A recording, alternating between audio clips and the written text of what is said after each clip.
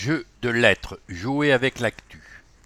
Testez vos connaissances sur l'actualité municipale avec nos jeux de lettres. Et si vous ne souhaitez pas attendre la sortie du prochain numéro pour connaître les réponses, vous les trouverez dans la version numérique consultable ici, métropole.rennes.fr/nos-magazines par Anaël Imbert. Les mots l'amusent.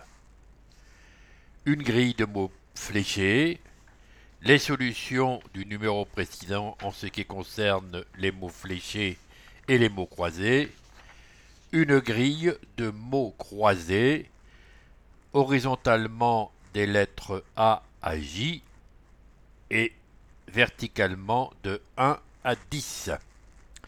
Case noire, 1D, 1G, 2C, 3D, 3I, 4H, 5B, 5C, 5F, 6G, 7B, 7E, 7I, 8A, 8D, 8F, 9H, 10C.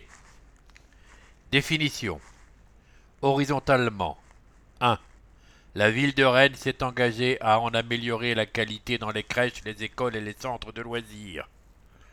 Californium. Ce n'est pas bien. 2. En milieu d'année.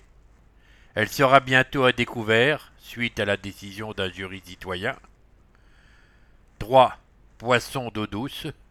Commune du 13. Le. 4.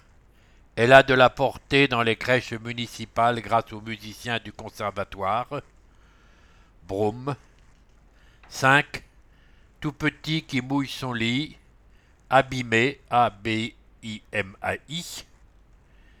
6. Propriété plus article.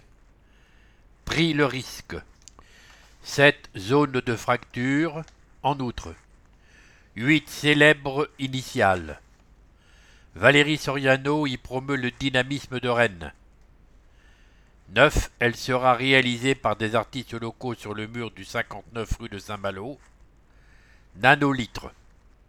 10. Cela vaut de l'or. Petite bête. Verticalement. A. Leur condition dans la ville est au cœur d'une réflexion participative menée par Rennes et ses habitants. En sous-sol. B. Non fondé et accent aigu. Belle fille. C. Un être conjugué. Conciliateur de justice bénévole à Rennes. D. On l'a à l'œil, il refait le monde. E. Au cœur de la Courrouze. L'association du Big Band Circus en dispense les cours. Diminuer quelqu'un. F. Qui n'est pas net. Emboîte le pas. Convention collective. G. À confesser. Voix du moulin. H. Sous la croûte, enivré. I. Toute une révolution. Il est parfois collant. Fait un avoir. J. Patrice Lefloc en est le nouveau directeur et a pour projet d'y croiser la danse.